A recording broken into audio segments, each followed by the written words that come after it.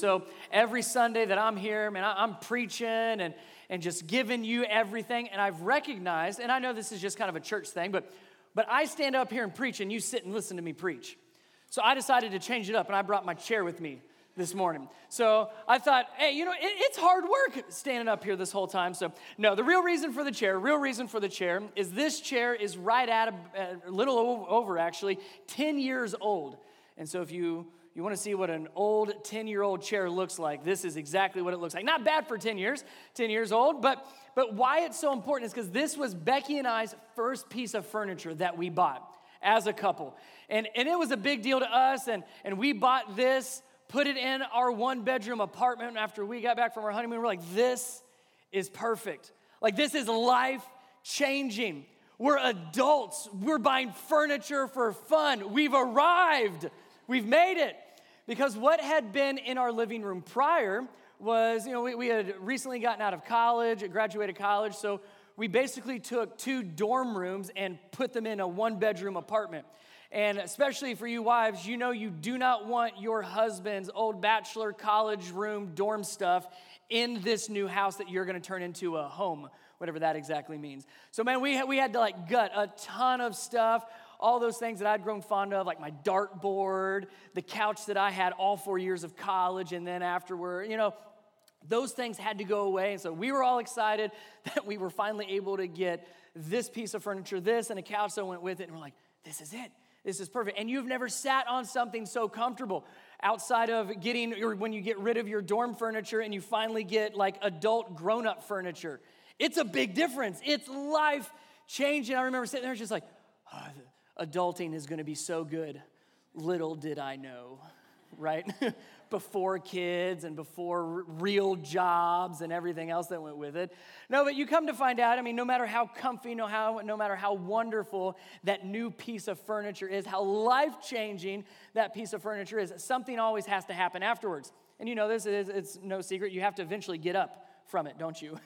You have to eventually get up and go to work. You have to eventually get up and go to school. You have to eventually get up and get dressed for the day. As much as you might want, because it's so comfortable, it's so wonderful, you love it with all your heart, it's truly changed your life. Maybe some of you don't have the same infatuation as I do with furniture. But at some point you have to get up, don't you? And what I want us to think through this morning is the life change that we've experienced. If you're a believer in Jesus, if you follow him, if he's your Lord and your Savior, you have experienced life change in the most incredible and radical way. And oftentimes we look at that moment of life change as, oh, I've arrived, I'm done, I've got it, I'm good.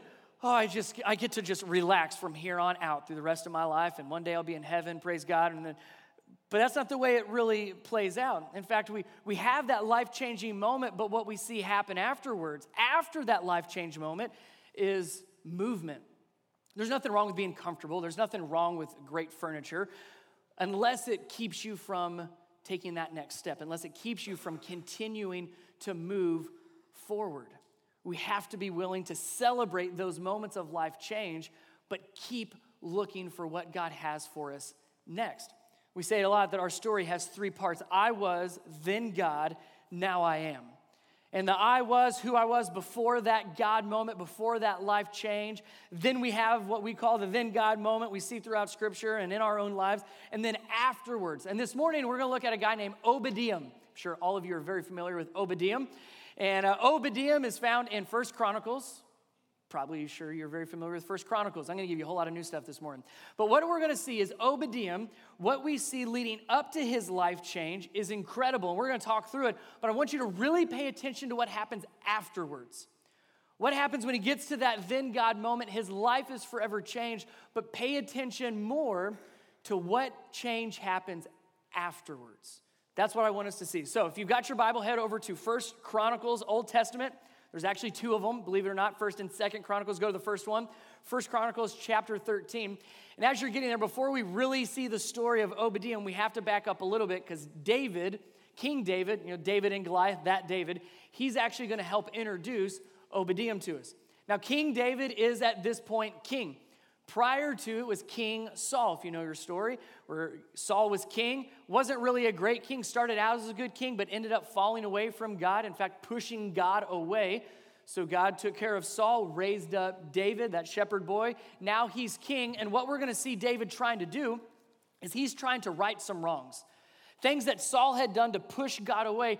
David now is the ruler. Under David's reign, he's wanting to change some of that. Let's bring God back into the picture.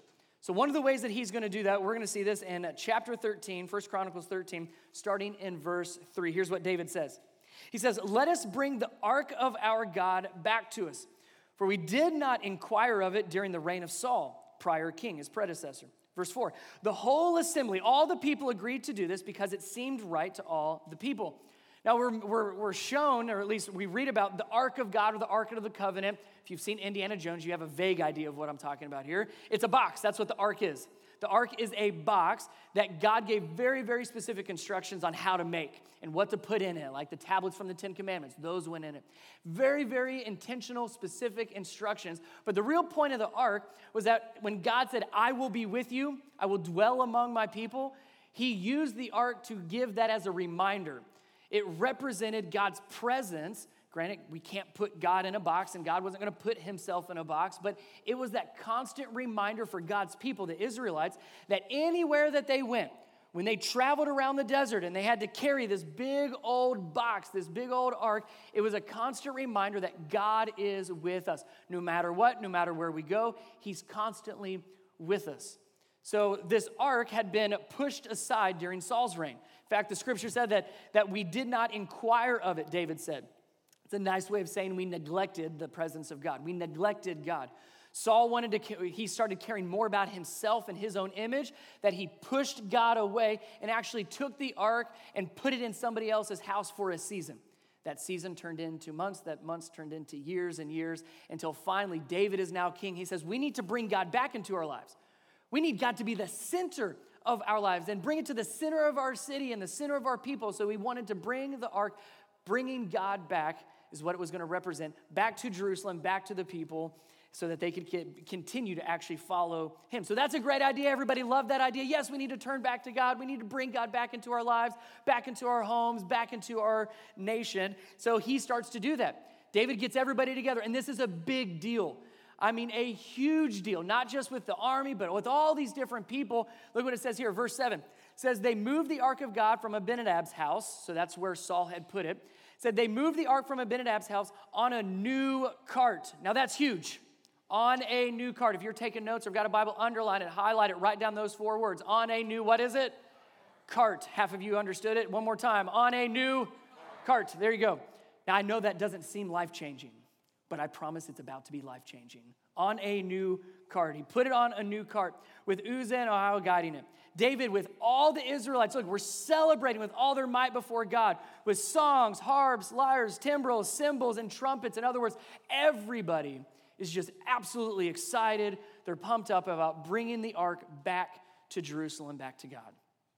What had been neglected is now being pulled back home. Verse 9, look at this.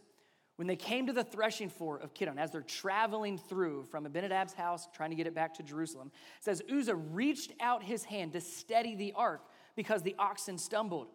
Look at this. The Lord's anger burned against Uzzah and struck him down because he had put his hand on the ark, so he died there before God. That's a little harsh. I mean, would you agree? I mean, just a little bit harsh. That here, everybody's so excited to bring God back. What had been neglected is now being brought home. God is being a focal point, the center of this entire nation, of God's people, finally, after years and years of being neglected. And David had a great idea. Let's, instead of carrying the ark, let's put it on a new what? Put it on a new cart. That seems like a good idea. Put it on a new cart, but in reality, that became one of his biggest mistakes. Biggest mistakes. Put it on a new cart, and as that cart started to rock and go sideways because the oxen stumbled, Uzzah does what a good person would probably do. Oh no, I've got to steady it. I don't want it to drop. I had a good heart. He had a good motivation for trying to keep the ark from falling, yet God said, terrible idea, dead. And we don't understand that. I was like, God, that doesn't make any sense. Now, I could spend an entire time talking about Uzzah and that whole story. I promise, that's a whole nother sermon. I've got time for one sermon, not two this morning. So it's a great thing to study. I would love to talk with you about it if you got other questions. But it's a great story. There's a lot of behind the scenes on why God did what he did and the consequence of that. But what we want to see is why that was such a big mistake. He put it on what kind of cart was it? What kind of cart was it? A new one. David had a great idea. You see, in the book of Numbers and even in Exodus, when the ark was being built, like I said, God gave very specific instructions on how this ark was to be built, but also specific instructions on how it's to be cared for, how it's to be moved. I mean, this is the presence of God. This is what would stay in what we call the Holy of Holies, the most inner part of the tabernacle and the tent, where God's presence filled up, that only a few people were allowed to be in at a time. It's a big deal. And here, David is thinking, that's a really heavy box. Instead of us carrying it, I have a brilliant idea. And this idea of a new cart is going to make life, what do you think? Easier. It's a whole lot easier to put it on a cart. Stick it on the back of the trailer, let's just go.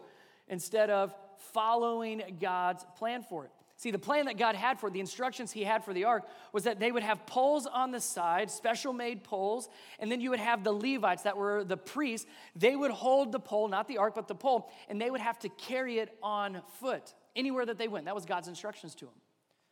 And here, David's thinking, man, we're excited to bring God back, but that's a long trip. That's a lot of work. There's a shortcut. There's a good idea around here somewhere that will, again, make life easier. Let's just put it on the back of a cart and be done with it. Here's why that was such a big deal and why it was one of David's biggest mistakes, is God's presence was never intended to be carried on a cart. God's presence was always intended to be carried by us. Always.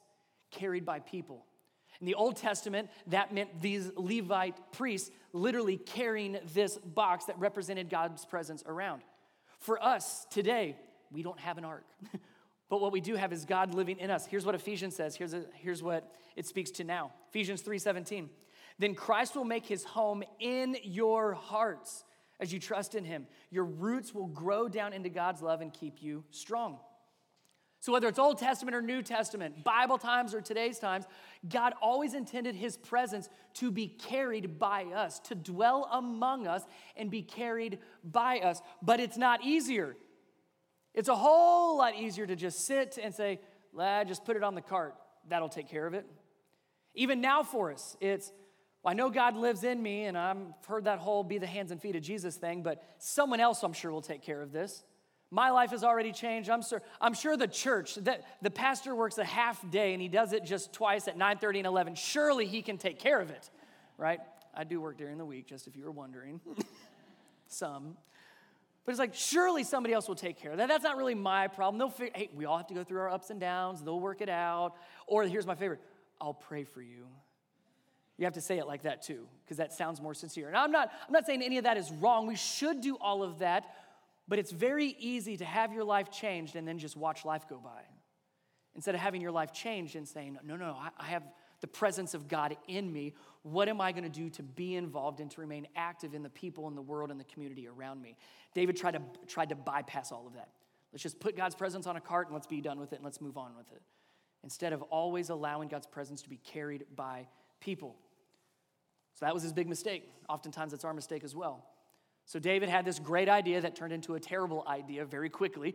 Uzzah tries to stop this whole thing. He dies. Now David is like, you've got to be kidding me. Imagine the mood change, the vibe change of, yay, we're bringing God back to Jerusalem, to, whoa, don't touch that box. Whatever you do, stay away from it. Don't touch it. That's what happens when you touch it. Look at what happens with David. His personal mood even changes.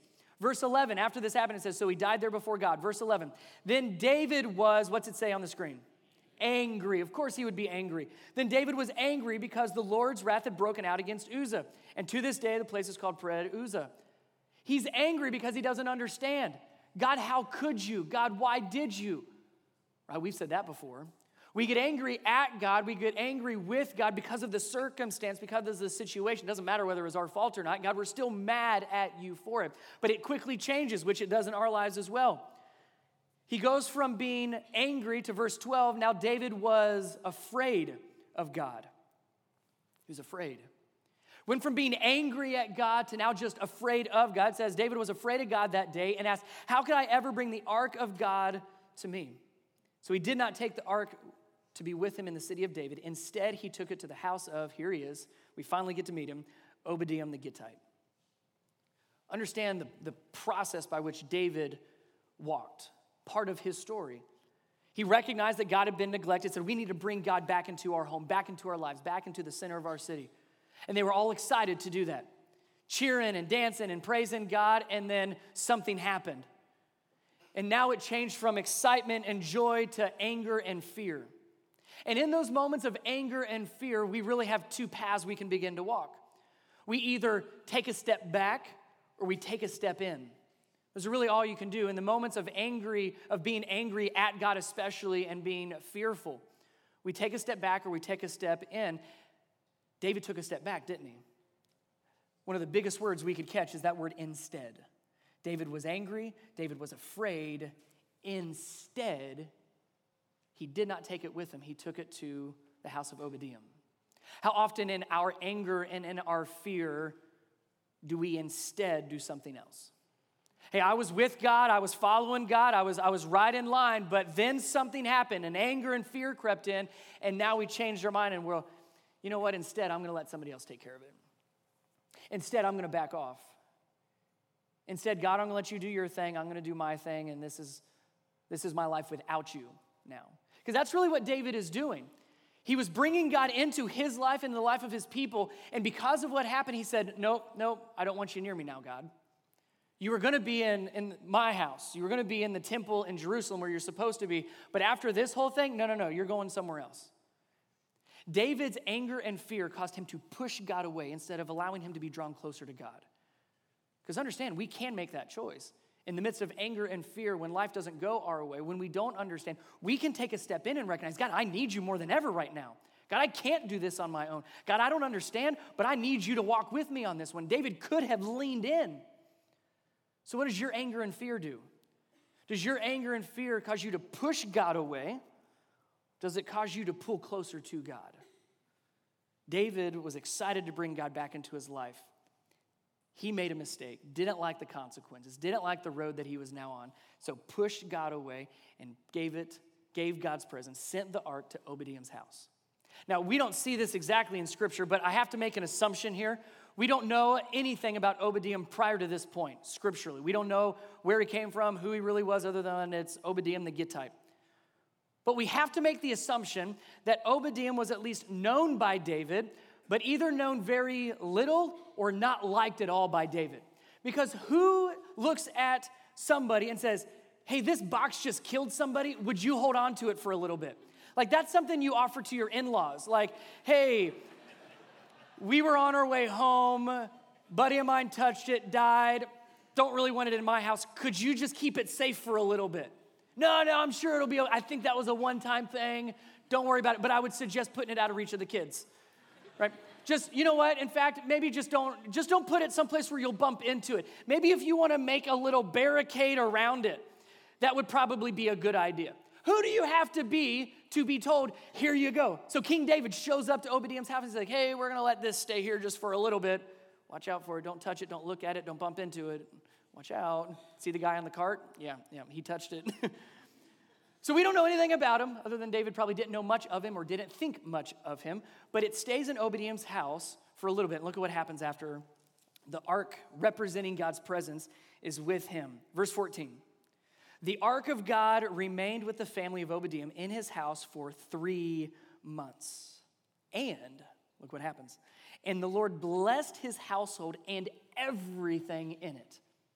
Everything in it. His entire household, meaning the people, the relatives, the people of this man's household. But not just there, God kept going, and everything in it. Now, we don't know what the everything is, but I'm assuming that's everything that he was part of. Whether it's job or other relationships, whether it was finance, we don't know. But all it says is it was that the Lord blessed his household, the people of it, and everything he had. Now, you would imagine if you're Obadiah and David shows up, hey, hold on to this, but don't touch it for a few months or who knows how long, that you say yes, but all of a sudden, you've got this big, massive box you can't touch now in your house. So you've got to move some things around, don't you? You've got to rearrange some things. All the furniture that you had probably is not going to fit anymore. So you got to give away some things. You got to sell some things. You got to rearrange. That man's entire life was rearranged by welcoming God into his life. Man, I hope that hits home. When we welcome God into our life, he's constantly asking, let me in, let me in, let me in, let me in, let me in.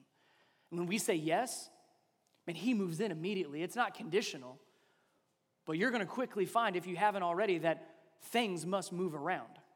We can't just sit here, welcome God in and say, well, just find a spot over there and hang out there. I'm sure you'll find some room. No, God is a jealous God, Scripture tells us. He wants all of us. We've got to rearrange. We have to make room when he moves in. Jesus, no doubt, is the only way that your life will change. But there are some things that we can do to begin that process and to spur that process on. If you want to see things change, start changing some things up. Just start somewhere. Start making some room for him. When we had our first kid, Connor, when he first moved into my house, let's be very clear, he moved into my house. Within a week, it was no longer my house, was it? So then we had a second kid thinking, all right, let me try this again. All right, Cole, you're welcome into my house. That one didn't work either. The third one, she moved into my house. I lost that battle before we even began practically. Right, everything changed, right? My office no longer was my office. It was a playroom, right? I could no longer easily put anything into an outlet because I had some kind of adult-proof plastic over top of it, right? You could bounce off of the walls because of all the child-proofing. I no longer had a garage either. I had storage for all the kids' stuff. Everything changes. It rearranges when you welcome God into your home. Don't resist it. Work with it. So here's some ways that you could begin to do that. Groups. We've been talking about groups. Well, I don't think I have enough time for groups. You're right. I know you don't have enough time for groups. In our lives, we can either add or subtract. That's all we can really control. Are we going to add something to our lives, or are we going to take something out of our lives? If you think it's going to be helpful and beneficial to add groups to your life, then yes, I recognize and understand you're going to have to take something out of your life to have time for it and make room. I get that. Well, what about like volunteering? And I'm not just talking church. I'm talking about the community that you're part of, the things that you have a heart and a desire and a passion for. Man, I think it would be great. I really would love to volunteer. I'd really love to be involved with my kids' school and all this, but man, I just have a lot of, yes, I know you have a lot ofs. If you want to add something, you have to be willing to take something out. That's honestly the idea behind spiritual fasting. You read about fasting or you hear about fasting. We don't like to preach on fasting. No, you don't want to see a hangry preacher. But the idea of fasting is just that. You remove something temporarily so that you can add more focus. It's not that God hears the prayers of a hungry person a lot more than he does a full person. No. It's I removed something that gave me more time and allowed me to have more focus, and I can pay attention a little bit more. I'm hearing God better now. So yes, if you want to add something, if you want to make room, that means you're going to have to rearrange and move some things around. Now that brings this up to Obadiah's life change moment. The moment God moved into his home, changed everything. But remember, I said, it's not just the process leading up to it. I want us to pay attention to what happens afterwards. So God's ark was in his home. Do you remember how long it was? How many months? 3 months. And in that 3 months, guess who heard about all the wonderful blessings Obadiah's had in his house? David. He says, maybe we should go get that back. Which he does. After 3 months of hearing stories after stories of what's going on in Obadiah's household and everything that he touches, he says, maybe we should bring God back. So he goes, and same type of a thing, gets the whole processional, and they start bringing the ark back. They show up at Obadiah's house, and man, where it's ready. They did not do a cart this time. David learned his lesson. They had the Levi priest there ready with the poles, and now Obadiah had a choice. He had a choice. Man, that was the best 3 months of my life. That was awesome. Or, I got to go with him. And what we see, up until this moment, we have never heard of Obadiah at all until this moment. Now, all of a sudden, his name starts popping up time and time again. You don't have to turn there, but just a couple chapters later, that was chapter 13, verse 15, you start to see Obadiah's name pop up here in verse 18, in verse 21, in verse 24, all the way over in chapter 16, in verse 37, 38, and 39. Through 1 Chronicles, we even see this in 2 Samuel, his name starts popping up.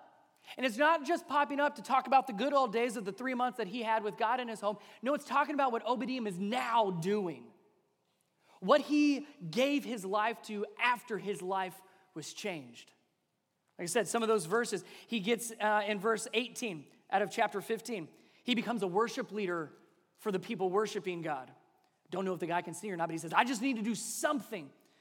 In verse 21, it says that he plays the harp. It's a good place to start, worship leading and harps. It's always a good spot to start when your new life. In verse 24, it says that they were doorkeepers for the ark. If you keep going in chapter 16, it says that they were gatekeepers for the ark. In other words, he's saying, what can I do to be close to God? What can I do to not sit here, but not to stay put, but to move and just be around him? His life was obviously changed because he didn't have a life without God at this point. He says, let me be right there next to it. So he leaves his home and he travels with the ark. He's part of that group. And even when the ark finds its place in Jerusalem, he stays as a doorkeeper and as a gatekeeper. He keeps going. He doesn't stay put. But it doesn't end there if you keep going. Chapter 26, it talks about the gatekeepers. And as the gatekeeper, Obadiah was a gatekeeper, and so were his sons. And it starts to list all the people that were gatekeepers and all that they did, all of his 8 sons. It says, for God had blessed Obadiah. And then verse 8, it says, all of these were descendants of Obadiah. They and their sons and their relatives were capable men with the strength to do the work. Look, descendants of Obadiah, 62 in all. Here's why that's significant.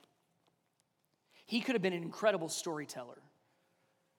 Man, tell the kids and the grandkids, man, let me tell you what it was like having the ark of God in my house for 3 months and all that God did. And story after story after story of all that God did. Would have been a great story to tell the grandkids. Instead of telling stories, he led them. He had 62 descendants that Scripture tells us about that were in the service of God, serving God just like he did. It wasn't just about him at this point. It was about leading his family in that direction. There's an unfortunate truth in life, a reality, that is we cannot change people. As much as we want to change someone else, as much as I would love to change someone, to guarantee their change, to make sure my kids turned out a certain way, or to make sure that an employee or employer would be a certain way. I mean, there's things that we would love to change in people's lives, and we cannot do that. That is not up to us. We cannot change people. We can lead people. We can lead people to the one who can change them, and that's Jesus. And Obadiah believed that with all of his heart. Because of the life change he experienced, he couldn't stay put. He got up and got involved in whatever he could. It was like he was at church and just filled everything out on the communication card. I get those every now and then. I'm like, man, you're like on fire for God or super bored. I'm not sure which one it is. He was in that kind of a place with God. And it wasn't just about him anymore. It was about his family and the people around him. You got to know what I know. You got to feel what I feel. You got to have what I have. So he led his sons. He led all of his relatives. Scripture tells us 62, and they were all in the service of God because of his leadership. We cannot change people, but we most certainly can lead them. So are you leading people? Because I'm telling you, you cannot lead from the couch. You can watch life from the couch, and this is the perfect spot for a spectator. Perfect spot for a spectator. In the comfort of your own home, you get to mute when you want to mute, you fast forward when you want to fast forward, everything in the comfort of your environment. In other words, the world revolves around you, but you're also watching life go by. You cannot lead from here. And yes, you can experience life change and stay here, but you don't continue to live life. You can have life change and not live. Life change is meant to be lived afterwards. You say yes to Jesus, your life is radically changed, just like Obadiah, but then you really get going. Now the fun begins. Now the work begins. Now the hard part starts. Oh, but there's so great rewards on the other end of that.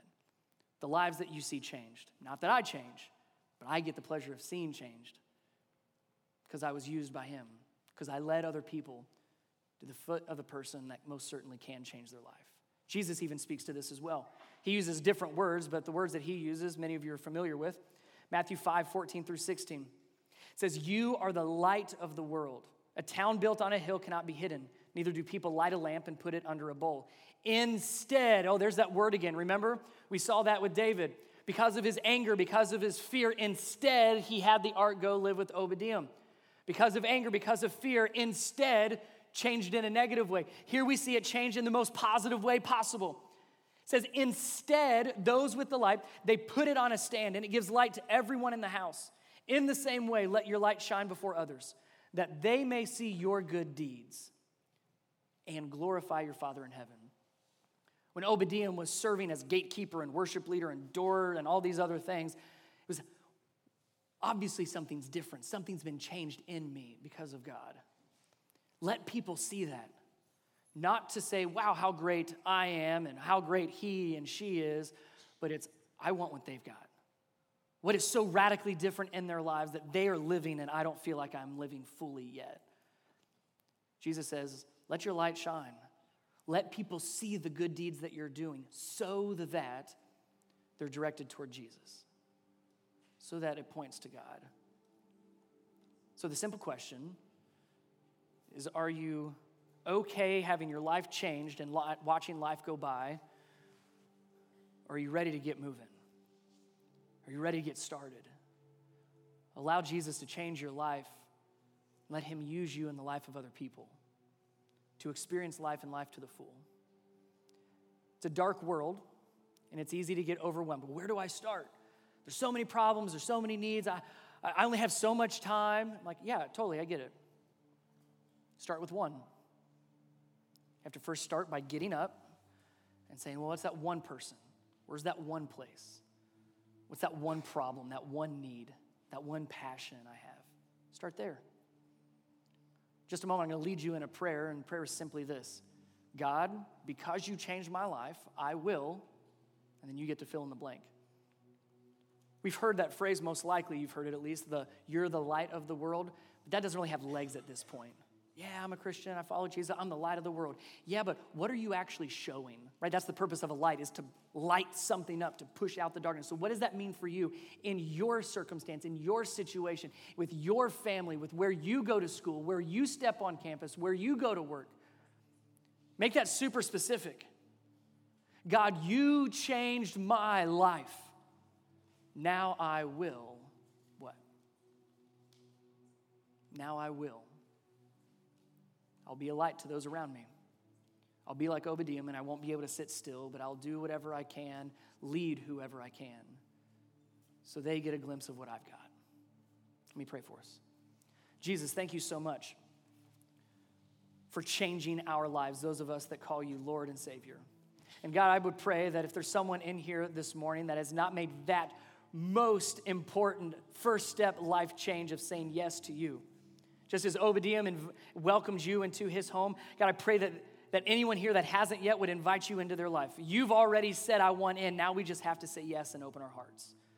It begins there. It most certainly doesn't end there. It begins there. But may we not get too comfortable. May we not stay put. May we not be able to stay put, but to be ready to go, to be mobilized and used by you to shine our light for all to see. Not so we take credit, not so that we get accolades and our status increases, but so people are pointed to you in our families and in our communities and with everybody that we come in contact with. God, you have changed my life. Now may my light shine for all to see so that they may see you. In Jesus' name, amen.